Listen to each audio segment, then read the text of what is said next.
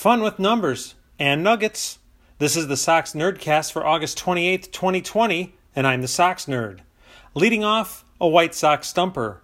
What number did Manny Ramirez wear with the White Sox? On an off day, some numbers and nuggets, Sox Nerd style. According to StatCast, White Sox first baseman Jose Abreu is tops in baseball with 55 batted balls with an exit velocity of at least 95 miles an hour. The Sox are tops in the American League with 285 hits. The Sox haven't led the AL in hits since 1951, which was the first year of the franchise's vaunted go-go era. I don't want to jinx him, but Alex Colomé has been perfect as a closer this season. The righty is 6 for 6 in save chances after going 30 for 33 last season.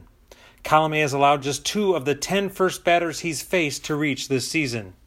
In his 6 save opportunities this season, Colomé is unscored upon in 6 innings while allowing just 3 hits with no walks and 7 strikeouts.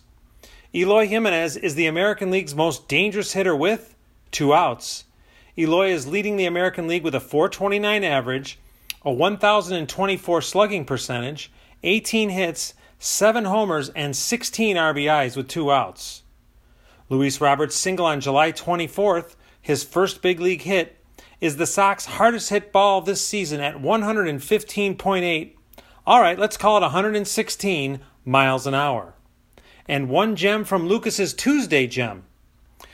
Giolito fired the White Sox 6th August no-hitter. The Sox have had more no-hitters in August than any other month.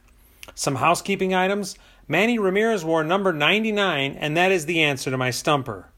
And my next Sox random relic is a bobblehead. Find all this on Twitter at Soxnerd and on my WordPress blog. I'm the Sox Nerd. Be well, everybody.